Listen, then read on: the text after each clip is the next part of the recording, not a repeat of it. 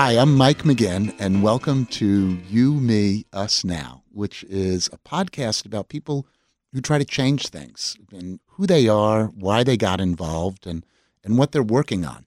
I started this podcast because I was an environmental and neighborhood advocate myself. I was trying to make the world a better place, and I just got more and more involved, and one day I decided I could be mayor of Seattle, and that actually happened. I became mayor of Seattle, and then I wasn't mayor of Seattle anymore. But now I have this podcast, and what I'm trying to do in this podcast is just bring to you stories of people so maybe you can learn something, maybe you can be inspired about what they do. Today is a really special show because so far I've been interviewing folks from Seattle, people I met as mayor of Seattle. But we happen to have in town today a visiting delegation of folks from an organization called eLaw.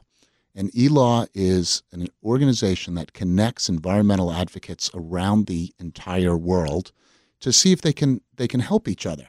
And my guest today is Satoti Parmello, and he is an advocate for African pastoralists. He's from Tanzania. He grew up as a Maasai tribesman, and the Maasai live on livestock. They live by grazing cattle and moving from waterhole to waterhole, and that's their existence. And as you can guess, that type of existence is under threat. Now, one of the fun things I get to do in my show is pick music, and I try not to be an obvious guy when I started. But that was Hugh Masekela, Grazing in the Grass, and it's a great song. I've always loved it. Jazz was something that African countries took to, and that was a song that came back to us. And we heard it, and we loved it, and so this is my first foray on You, Me, Us Now into cross-fertilization across continents to learn about activism.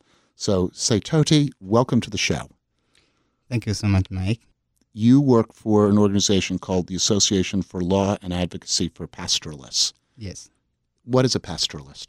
A pastoralist is a person that depends on livestock for his livelihood. And you yourself were raised in a pastoralist family. Oh, yeah. I'm a pastoralist. What I can say, I'm a full pastoralist because my parents are pastoralists. And they grow in pastoralism. So I just need to talk about this. You have to understand, I've never been to Africa. I know very little about this except what I read. But I would love to hear your story. Tell me about how you grew up. I grew up in a family which is based on pastoralism. It's their livelihood system. And my parents, or my father was polygamous, and it is the nature of the pastoralists that most of them are polygamous in marriage. And this is because of the nature of their livelihood. They have herd of cattle, and they all need to be supervised. And in African country, we have what is called extended families, that we live in a common way of life. So with the pastoralist nature, we can find in a family we are more than 7 or 10 people in one household. Could be my parents, could be my uncles, could be my other relatives. So I grew actually in this family, and later being one of the fourth members of the family. Actually, my elder sister, and then the elder brother, then another brother, then it's me. So I'm the fourth one within the family. So you say you live communally, basically. And so describe when you were growing up, describe what your living conditions were. Wow. For us, it's like if, for example, today Saitoti has 5 cattle, and Michael, you have none. And I see like your family is getting hard to live because of lack of bread or daily clothing or food or shelter, whatever it may be. Then I take a task of bringing you to me as long as you are my brother. So we can live in one place. All the services that I provide to my family, including shelter and food and clothing, so it has to your family as well. With this, we share all together. You take care of my livestock, I take care of your family, and all together we live in that way. That's amazing. That's amazing. So if you grew up as a pastoralist, you mentioned as we were before the show that you went to university. How did you make the decision to go to university? Well, my father did not actually go to school and he knew nothing about education. But it is an amazing because he first decided me to go away from home because, with pastoralism, they say when a person goes away from home, then it's likely to get lost. So it's like he never come back. So my father was like, I have to try this and see if this is the reality. Then he took me to school, of which I went to primary school, then later to high school. Then my performance were encouraging, actually paying school fee and wherever was also one of the challenges that you could face. But so you were a good student. Yeah. So at the end of the day, actually, I managed to join university. While I was in university, actually, I feel like I have to go back to my family and help pastoralists to fight against their livelihood. Because by then, when we go back to the holidays, when we went to graze, there are some other places that we are restricted to feed our livestock. So hold it. So by the way, where were you in university? I was in Arusha, Tanzania.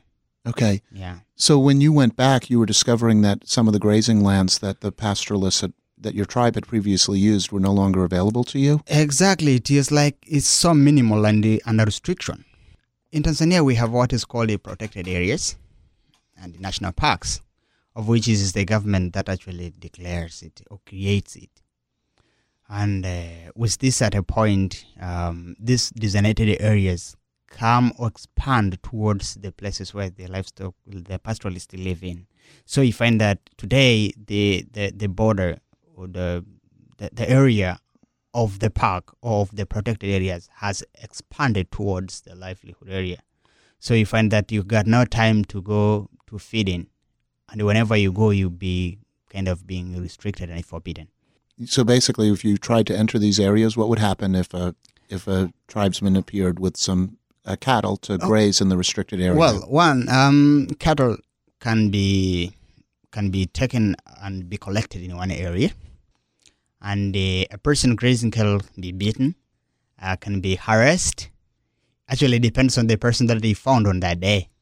So with this, then I felt like I have to fight against the pastoralist rights for them to get accessible to the land for their livelihood. So what I gathered from talking to you and from this conversation is that, the biggest challenge to pastoralists is removal of land that they relied upon. Exactly. This is what we say, land grabbing.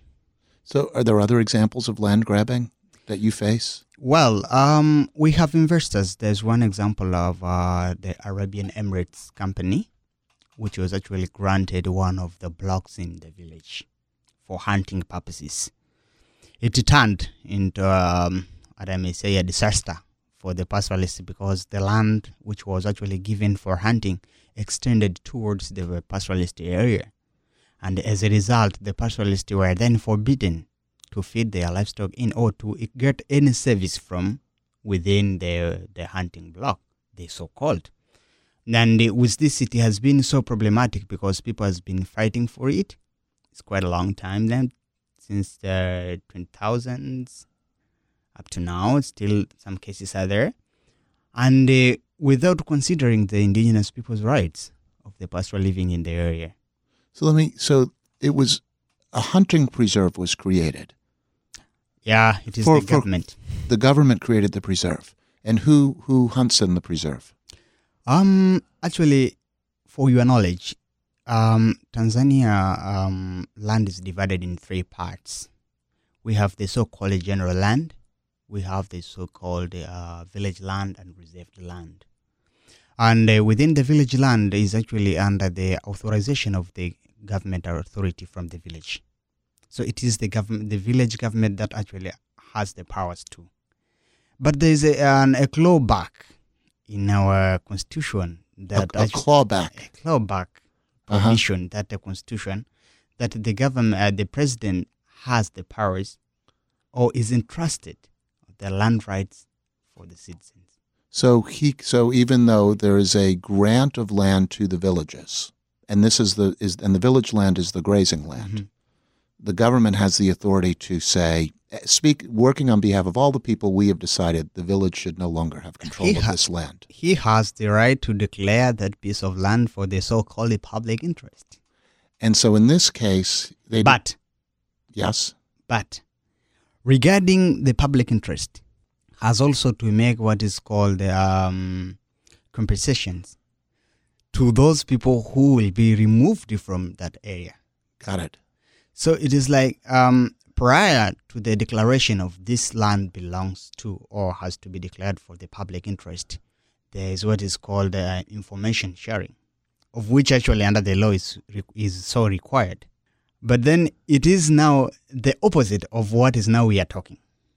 As one of the factors actually that led me to go to learn law issues and come back fighting for the pastoralist rights. So I'm trying to make sure I'm fully understanding the story. So Yeah. land was for the use of the village. The tribes were grazing on it. And one day the president decides of the country, we're going to remove this land and hand it over for the public interest. And the public interest is for hunting purposes of people coming from outside of the country. And you saw this and you wanted to change it. Well, when I saw this, actually I had so many questions to ask myself about it. Because this is the village land. It's a piece of land where pastoralists live in, agro-pastoralists live in. When I say agro-pastoralists, are those people who keep small number of cattle and at the same time conducting other economic activities. And at the same time, within this village land, there is what is called the game controlled areas. And then within the game control areas, they declared that this block, hunting block, should be given to this investor. But then, because the investor has been given under the ambit of the government, then he is not there to adhere to the rights of those indigenous peoples around the area. So then, puts on rules and restrictions that cattle should not be fed within the location.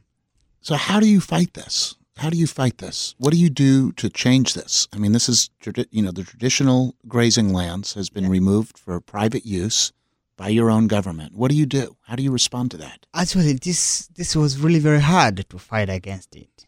It took us actually time, though in one way or another we had some victory, what I may say so.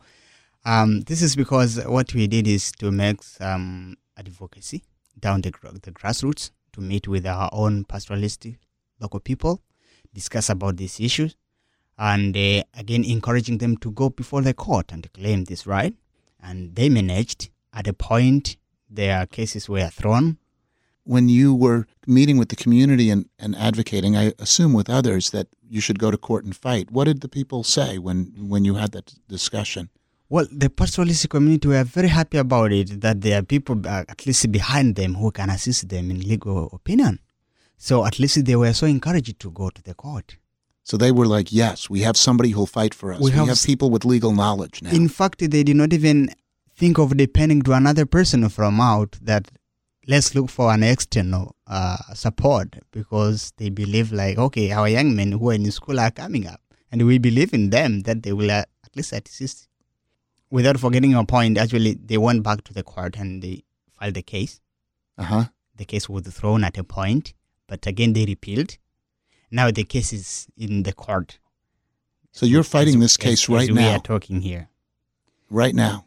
Yeah. And the action or the acts, rather threats and beatings that were being done within that block.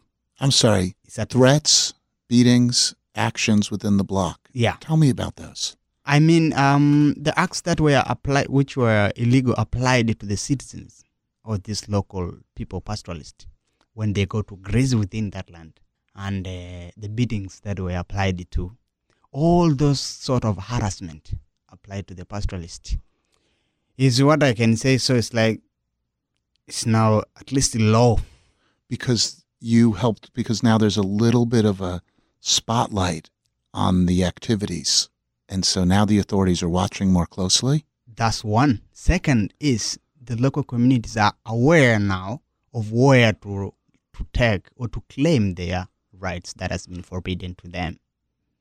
And what is your role in all of this now? What do you do now with the lawsuit and with the organizing? What do you personally do? Well, for us, what we do is to capacitate the local community to understand their land rights and the way forward there too. For example, we had an opportunity to convene a meeting. It was a very big meeting, celebration kind of 50 years of pastoralism struggle against their land rights. We managed this when we invited them in. We discussed all issues pertaining to land rights. So with these meetings that we have frequently down the villages and that we meet in the offices, we keep on sensitizing them on how to fight against the rights. Do you run these meetings? Yep. Are you the leader? I do. No, not leader, but I'm activist. In fact, they are leaders, but I'm an activist among of them. Got it. Yeah. Where does the leadership come from in the community? In Maasai community, leadership is not an easy task to get in, but when you get in, you become really a strong leader. There is a way to elect a traditional leader within the pastoralists themselves. They look at the background of the pastoralist himself. Mm-hmm. They look at the surrounding relatives. They look at your status. I mean, how you address issues, how you interact with people. And then they take what they call traditional leaders meetings, a secret meeting to inspire you. What does this person do? How is his conduct? How is he approaches issues? Then they call general, local, community members meetings. They held several number of meetings. Then the day they elect you, they just come, they hold a big meeting. They bring a bull. Then they bring an heifer. And then they bring, there's a special stick, which is black usually, which is given by elders to the leaders only. That this is now a stick that you use to lead our people. Wow. So it's really the existing leaders of the community pick the next generation of leaders by just looking at their qualities and consulting with the community. Sure. And what I'm gathering is that what you do is you bring your education and experience to help advise these leaders and give them the tools to fight. Is that fair? Yeah. This is I take the legal point of view, formal education that I get back to school. Then compiling with my traditional knowledge, then go to advise them on how to fight for their rights. You smile when you talk about that. Yeah. Do you like your work? Yeah, exactly. It's exciting. Do you, especially if you deal direct with the issues that it touches to people's lives. Yeah, it feels good, doesn't it? It feels good. Feels good to make a difference. Yeah. What have you found to be the hardest thing about becoming an activist? What are the biggest challenges to being an activist for you? One is the political ideologies. What do you mean by that? Most of political leaders in Tanzania, for example, are ignorance of people's rights. And so to say, it does not mean that they don't know really, in reality, but people have got what is called a conceptual misunderstanding of other people's livelihood. And when you say that they have a conceptual misunderstanding of other people's livelihood? Most of the leaders like what is so-called Western life. Living in the apartments, beautiful cars driving, without regarding the pastoralist or other communities that depends on nature.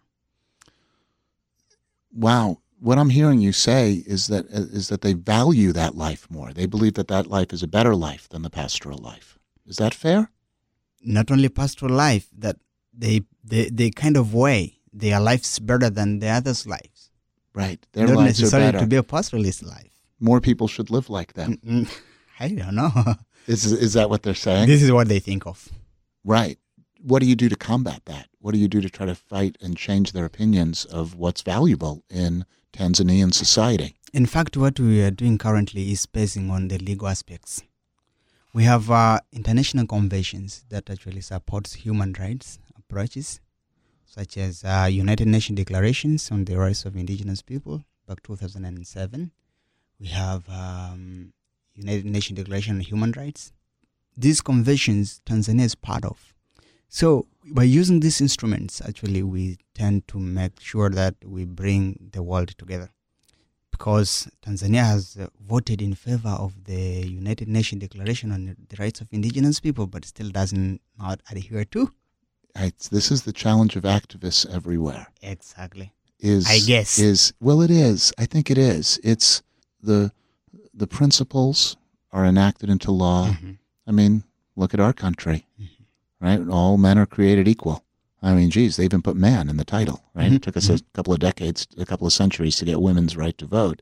This idea that, yes, these are your principles, but you don't adhere to them. Yeah. How do you hold people to their own principles? I think is always the challenge of activism everywhere. Yeah. It is a problem. And I can also consider the ignorance of law, because some of the political leaders who are really in power, most of them do not know what the law states. It's only that they need to proud of themselves that, exactly, I'm a mayor. Right. I'm a governor. But right. Then what do you do as a governor? Yeah, that the power is more important than the law. Exactly. Yes, I think that is also a problem of activism everywhere, except that the circumstances and the effect of that difference can be very different in different places. What advice would you give to a young person who wanted to try to make a difference in the world? What would you say to them? One thing is that person must be ready. He should be ready, or she should be ready to fight against what she wants. That's one. Second, needs to read the current and the past situation of the country. That what are you really fighting for? Should be knowledgeable of the subject matter that the person wants to address to. And the other issue is activism is very hard. It's not easy. It is something that actually needs a person to commit himself, on whatever that he wants to address to, and be ready to fight for any circumstance. So I like to end a show by asking my guests to pick a tune that means something to them. And you picked a song called Different Colors, One People by Lucky Dube. Yeah. Why'd you pick that song? I picked that song for one big reason. We know we are all human rights activists. And the human right is an inalienable right. Cannot be taken from someone. And with this, it is all about human integrity. Then, despite of colors that we have, despite of the continents that we live, but we need to fight all together to make sure that people are living in peace and harmony.